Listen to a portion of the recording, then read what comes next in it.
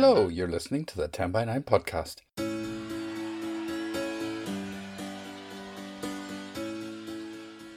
I'm Paul Doran, and along with Padraig Ó Tuama, we started 10 by 9 in the Black Box in Belfast in September 2011, and we're still there every month. 10 by 9 is a live event where 9 people have up to 10 minutes each to tell a true story from their own life. There are 4 stories on this podcast, 2 from Belfast and 2 from our friends in Adelaide, when the theme was pets.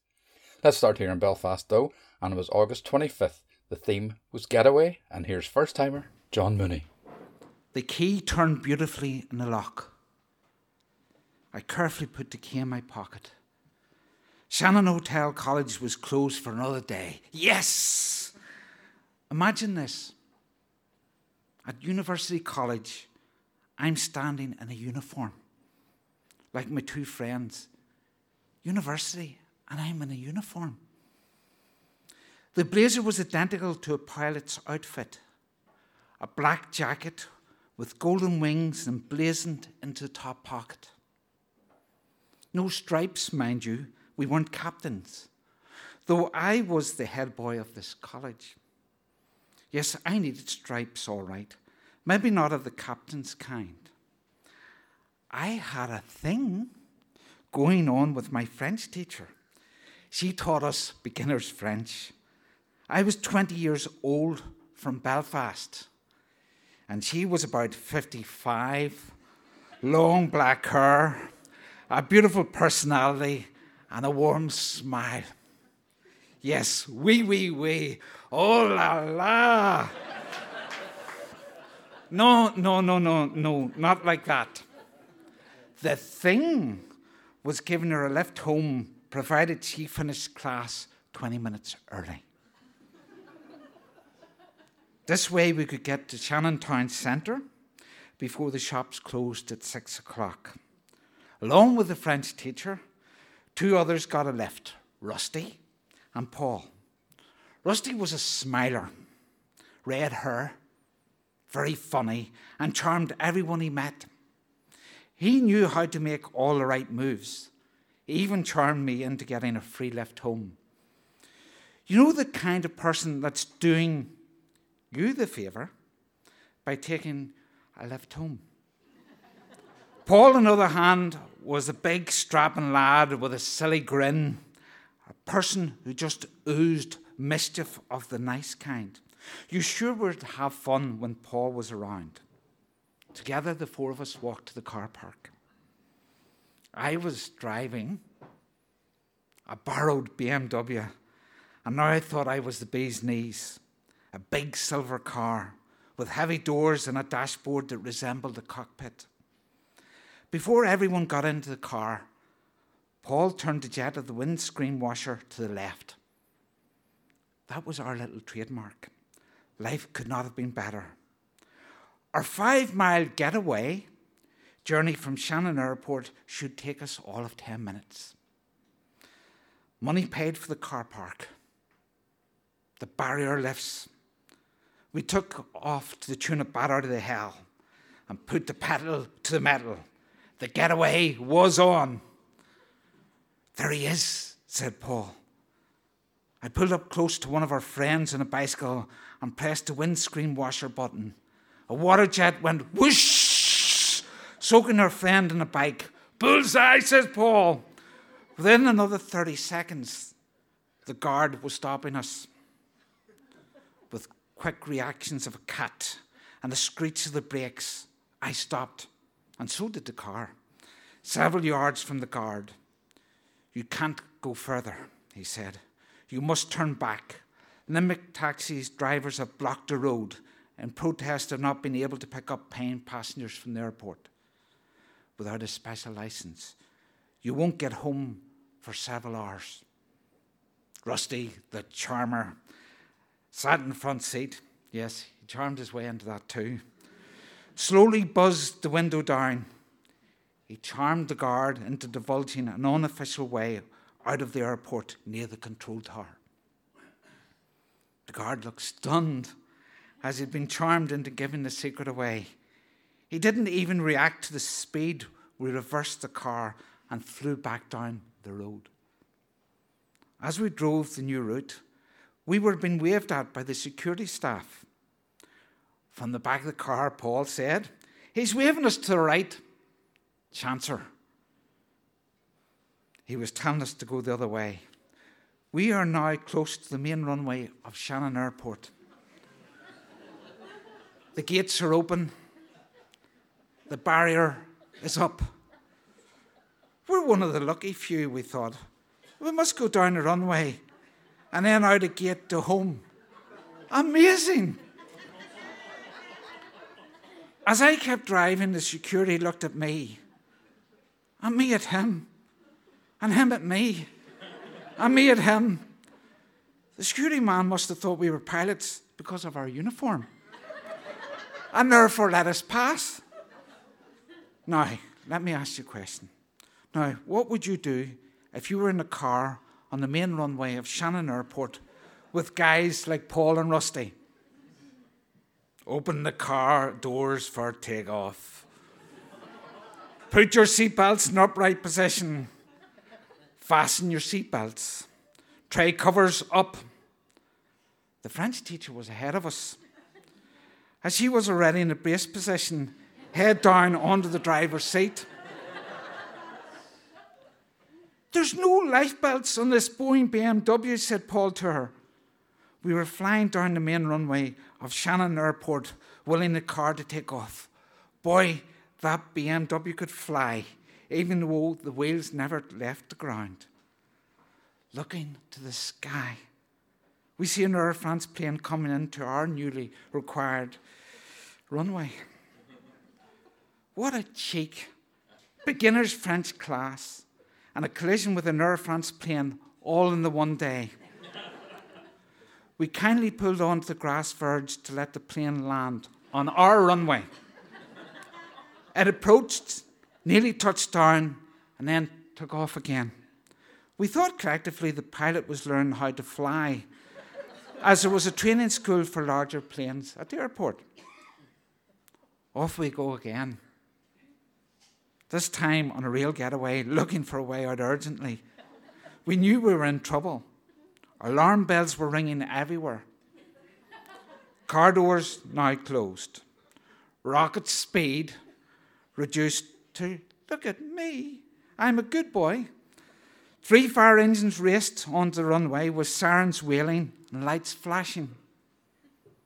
An army of security personnel hanging off each one of them. Here's the Keystone Cops coming," said Paul. It was funny, but now quite serious for us. You could cut the tension with a knife. If you ever wonder what I was thinking, God help the French teacher and what she was thinking. One fire engine came across the front of the car, another one to the left side, and the third fire engine to the right side. All I could do to get away was reverse. But I thought better of that, instead got out of the car. Possibly with my hands in the air. I can't remember it. It all passed like a blur. Arrested the sound of the alarm still sounding from the round airport, we were frog-marched to the airport terminal. I was quizzed on how we got onto the runway and who let me on, as the others were too. After our story was verified, the Air France plane was given permission to land. I'm sure there was a cheer from all on board. During the next week, everywhere I went in the airport, I was known as Captain John. You see, I got my stripes after all. The following month, I was summoned to a meeting about the Air France plane incident. The plane was made to board its landing at the last second because they thought I was trying to hijack the plane, especially with the Northern Ireland registration plates. They wanted me to contribute £600 towards the costs, which I believe equates to £2,200 today. Mr. Bloom, the principal of the Hotel College, came to the meeting with me and refused that I would pay. As I was a student trying to get home, and through no fault of my own, they allowed me on the runway. Nothing was paid. Now that was a getaway.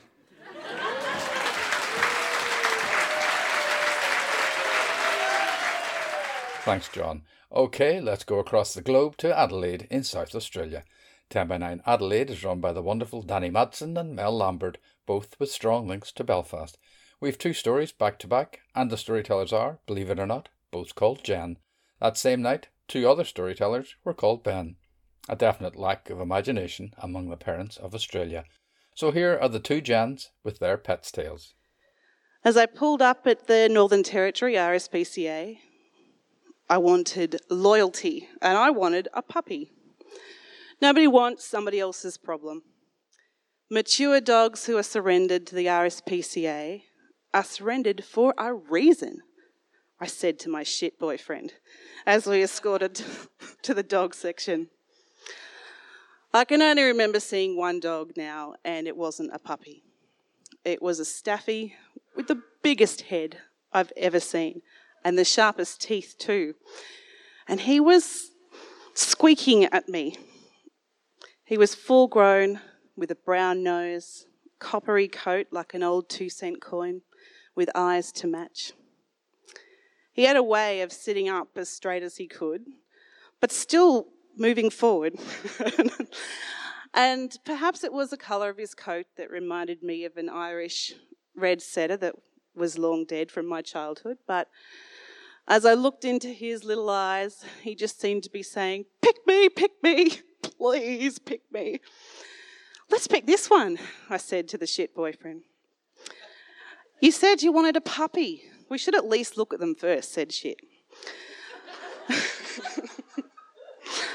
I had a super quick look at the milky, wriggling puppy pens. Nah, they're all ugly, I said uncharitably, only thinking of the big red stuffy. He looked like he knew he needed rescuing. So we picked the red staff.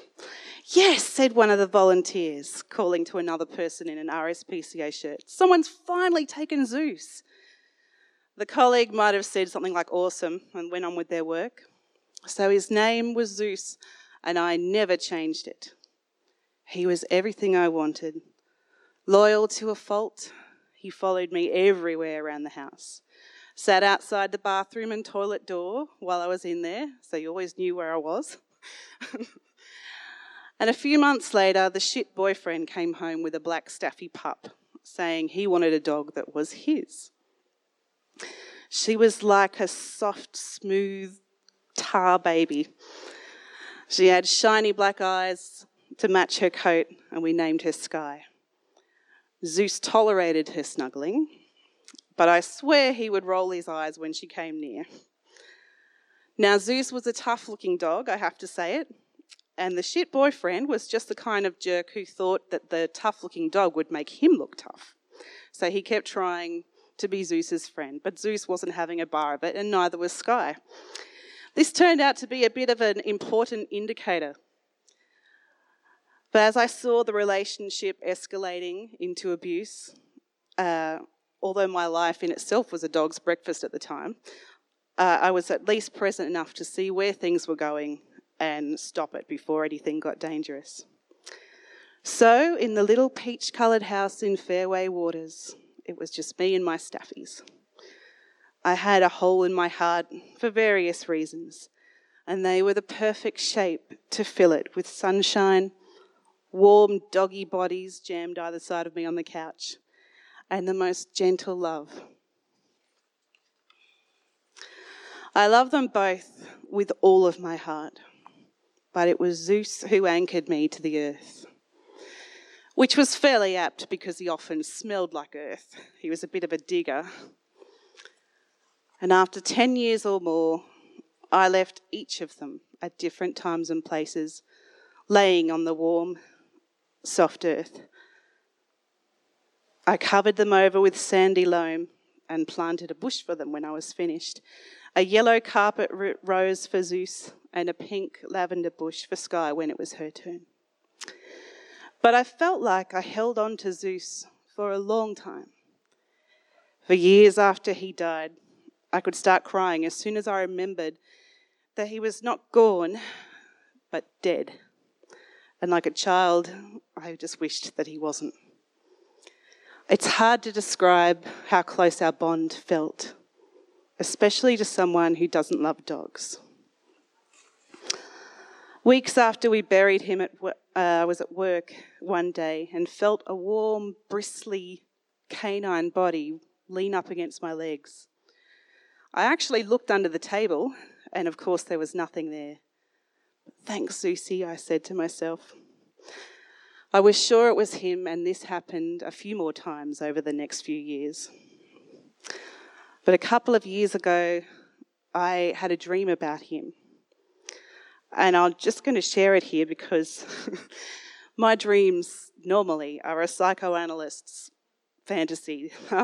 They are thick with symbolism. I'm seeing people with flames in their hands, handing keys and bells to me. It's quite unrealistic. So when a dream seems real, it stays with me. So for this dream, I feel it was the night that he really finally moved on, but not without saying goodbye first. The sky, as always, was grey. I stood outside my house. The air smelled of rain, dewfall, or the fragrant kiss of the first drops of rain on hot concrete. And I could smell the earth. The road, straight as a rod, was black, but smoother than normal, newly tarred. The grass was papery and dry as I walked onto the driveway. There was no sound. Each end of the street was obscured by thick grey fog. The air felt charged, like something was holding its breath, waiting in anticipation. There was a sense that somewhere an unseen door was opening. The concrete was neither warm nor cool, but hard and reassuring under my feet. And then I heard it. Tick, tick, tick, tick, tick, tick, tick. First faintly, and then the sound of claws on concrete got stronger. And then I saw him. Old, stout but becoming thin like he was before he died, padding towards me. "Zeus!" I cried out, my voice overly loud in the clouded, shrouded silence. My wish, my impossible, irrational, unnatural even, that he could come back had come true. A warm, welcome wave of euphoric disbelief flashed up from my gut to my chest, into my throat, onto my face. Tears spilled out onto my cheeks, warm on my hands.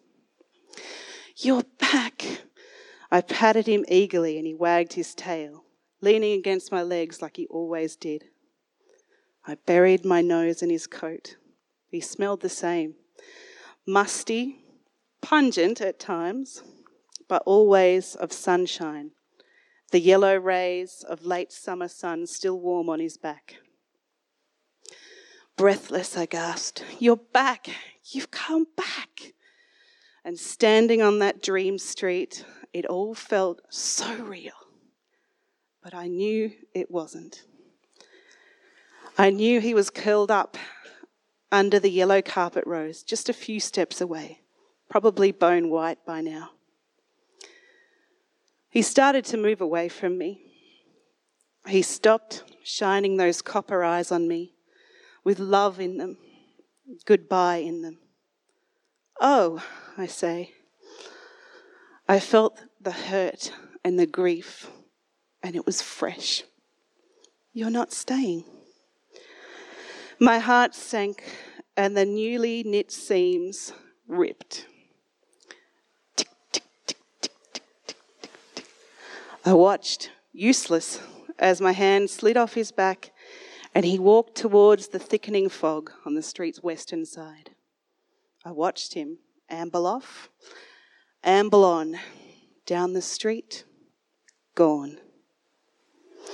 And I woke up, my eyes wet with tears, still sobbing softly. And in the coming days, I grieved for him all over again. So it's hard to say goodbye. And sometimes when I think of him, I still cry.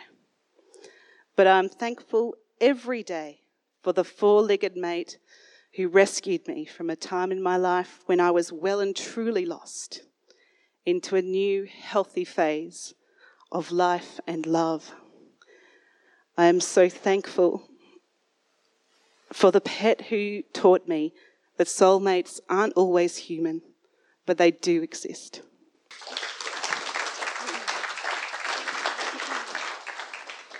The school holidays were here and we were going away.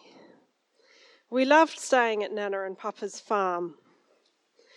Dad had asked us the week before who would be a local kid who could take care of our pets while we were away.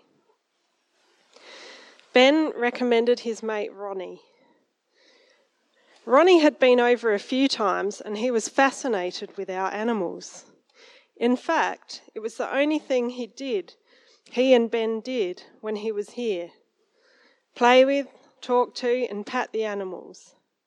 He didn't have any pets himself. We had a veritable menagerie of pets, the most of all the local kids. Kittens that had been dumped over the back fence and a stray dog that had wandered through the open back gate. The rest were from the pet shop. Among them was a brown rabbit who my sister had called Pinky, a muddle of forever breeding guinea pigs and birds. The quail were busy scurrying around in their own triangular cage on the ground. Peace doves, canaries and zebra finches perched comfortably in the aviary. Oh, and fish. We bought this one fish at the Royal Show one year, and Mum suggested each of us give it a name. As a result, the poor fish was christened Murgatroyd Ruffles Lee. Because Ronnie couldn't tear himself away from our pets, Ben thought he'd be the best pick. He'll take real good care of them, Dad, Ben felt sure. Ronnie was short, skinny, and had brown hair. His fringe looked like someone had put a small bowl over his head and snipped straight across at the bowl's edge. He had bifocal rectangular glasses with silver frames, and his eyes fogged up when he breathed out. They frequently slid down his nose. He readjusted them nervously with his index finger. On the morning of our trip, Ronnie knocked on the front door. Dad answered it. "Hello, Ronnie." Hello, Mr. Pearce." Ronnie had a stutter. "Ready to look after the animals?" Dad asked cheerfully. Ronnie looked through the foggy glasses. You bet, Mr. Pearce. And you can count on me, Mr. Pearce, to look after the animals properly. Don't you worry," Ronnie managed to say. Dad quizzed Ronnie as he usually did, being interested in people and all. "How are you going at school? And are you playing any sports?" Then he took him round the side to the backyard and showed him the pets one by one and what Ronnie would need to do to look after them. Ronnie nodded enthusiastically and made some stuttering responses to Dad's instructions to show he understood. When we were ready, we piled our bags into the light ace and left for the farm. Ronnie stood smiling and waving outside the back shed, beaming about his new and very important responsibility. As I lay in my bed at the farm early the next morning, I listened to the magpies chortling and the cows mooing just a paddock away. I thought about our pets. I thought about two of the guinea pigs designated Shane and Steve, after the cricketers Shane Warne and Steve Waugh. I thought about the kitten called Kitten, who I sometimes took for walks. And I thought about the canary named Michelle. I hoped they were all right. While I was listening to the farm sounds, I heard Papa calling out, "Birdie, birdie, birdie," as he did every morning when he put grain out for his wild pets to fly down and eat. So I jumped up and went outside. Sitting on top of a garden wall was Charlie, the feral farm cat. He was rough as guts, and you couldn't go near him to pat him. You'd only be hissed at and scratched.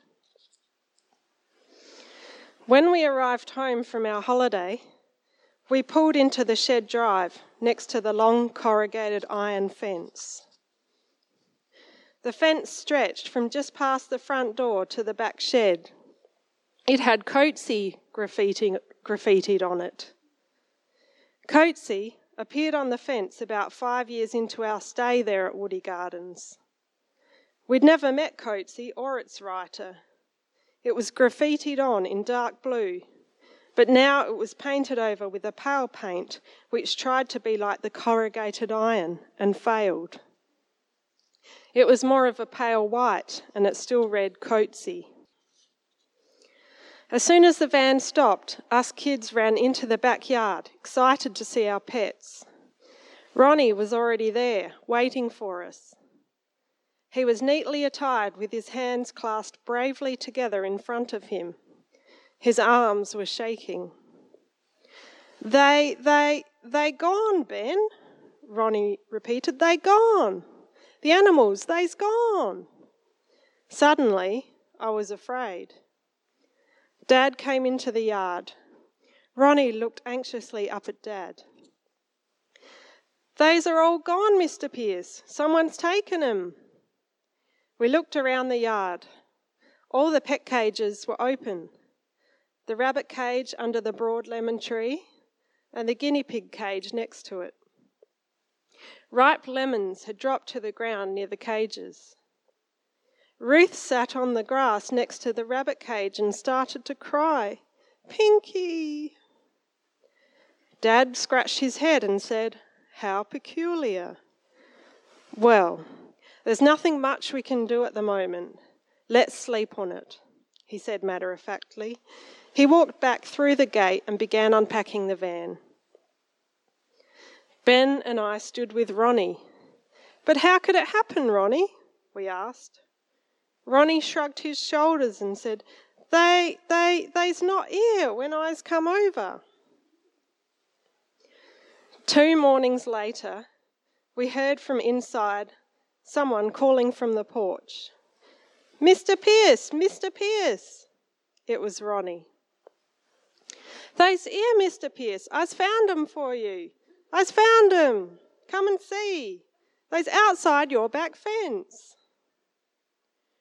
Ronnie led Dad out to the street side of the Coatsy fence. We followed. There, all along the small patchy grass strip next to the pavement, were the quail pecking at the ground. Pinky the rabbit and enough guinea pigs to give away to all the kids in the street were eating the grass. We started gathering up our pets. "See," said Ronnie, "I's found 'em for you. They was just here this morning when I walked by." Ronnie's nervous voice rang out. Said Dad. "It's very strange, Ronnie." And with a slight smile at the edges of his mouth, he said, "Yes, it's very strange indeed." Thank you. Thanks to the two Jens, and thanks also to Ben Roberts who sent us the recordings. Okay, back home now, and here's another getaway story told by Gaynor Kane. Picture this. You're 18, standing on the platform of Dublin's Connolly Street Station as the last train to Belfast rattles out and along the tracks. You're bent over, breathless from running the last bit of the journey to the station. You hold a one-way ticket in your sweaty hand. You've nowhere to spend the night and about 5 punts in your purse, your friend starts to cry. A few weeks earlier, my school friend Tracy and I had spent a couple of days in Dublin. We'd stayed in the luxury of the Burlington Hotel in Ballsbridge. It had all the trimmings that you get in that sort of establishment: crisp white Egyptian cotton sheets, velvet brocade curtains, the full Irish breakfast with an endless teapot. On the Friday night, we'd went to pubs and discos and had ended up meeting a couple of fellas. Mine was called Robbie. He was older, probably about 10 years older, and he was a bit of a rough dub with a cheeky smile and bright eyes full of devilment. We met up with him again on the Saturday and then returned home on the Sunday. But we missed them. It was the days before mobile phones and Bakebook, so we decided to take a day trip to see them again and make sure that numbers and addresses were exchanged. We arrived late morning and made our way directly to the pub that Tracy's wee fellow worked in. It was awful. He had the day off, and we had no way of knowing where to find him. So we walked further out of the city centre to the bar that we knew they frequented. No sign, but we sat and had a bit of lunch and a few drinks. The girl behind the bar had been introduced to us by Robbie the weekend we met, and I asked her where we might find him. She said he might be in later, so we sat talking and drinking and forgot the time. When we realised how late it was, we downed our glasses of Guinness and blackcurrant and raced out, shouting across the room for her to tell the boys the next time she saw them that we'd called down to see them. So that's us, back to the beginning of the story, and me and Tracy, standing out a puff and overwhelmed as our only way home, trundled out of the station. After taking a few minutes to compose ourselves, we decided to try each bar again in the hope that we'd meet somebody we knew and they would offer a place for the night. But we didn't come across the guys, and the girl behind the bar in the second place didn't offer. She did let us use the phone though, so we both phoned our mummies and told them we decided to stay in Dublin for the night. Next we walked and walked and walked, trying to come up with an idea. At St. Stephen's Green, we sat down on the curb, exhausted and facing the fear and likelihood of spending a night on the streets. We put our heads in our hands and we sobbed.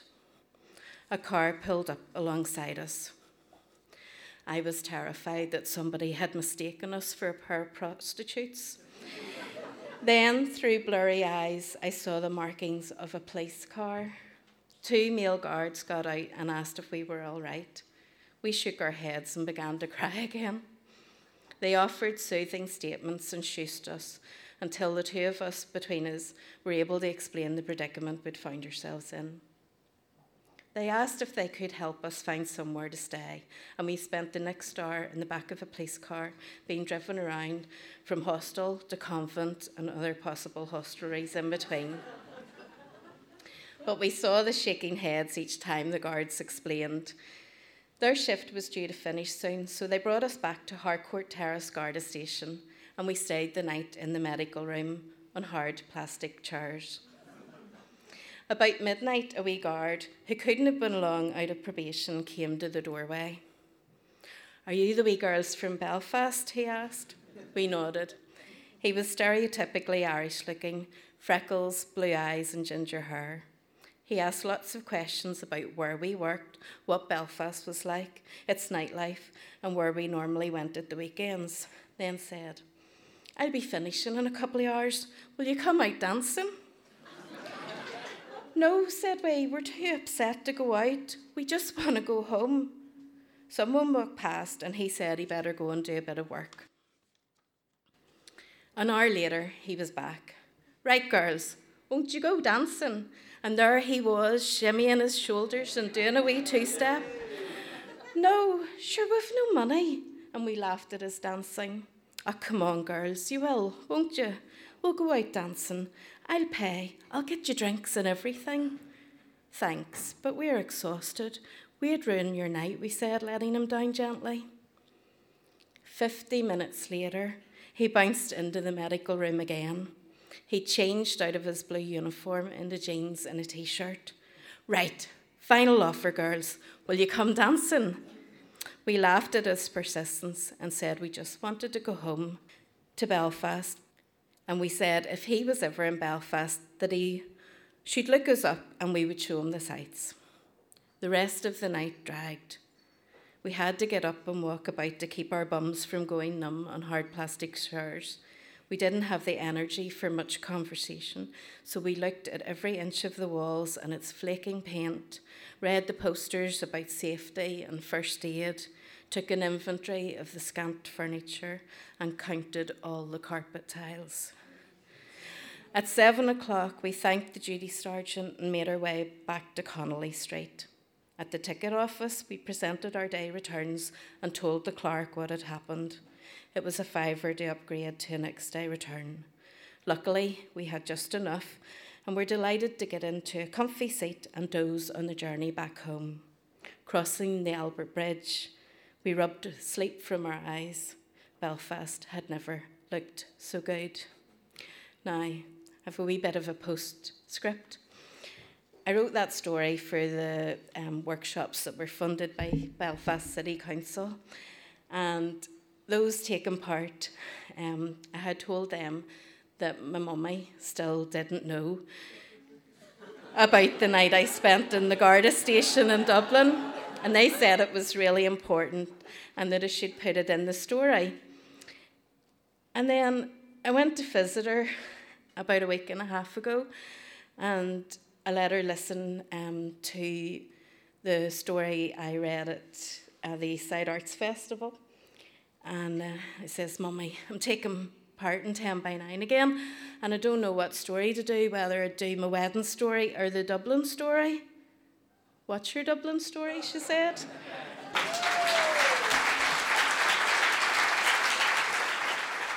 Thanks so much, Gaynor, but you should know you cannot keep a secret from the Irish mammy.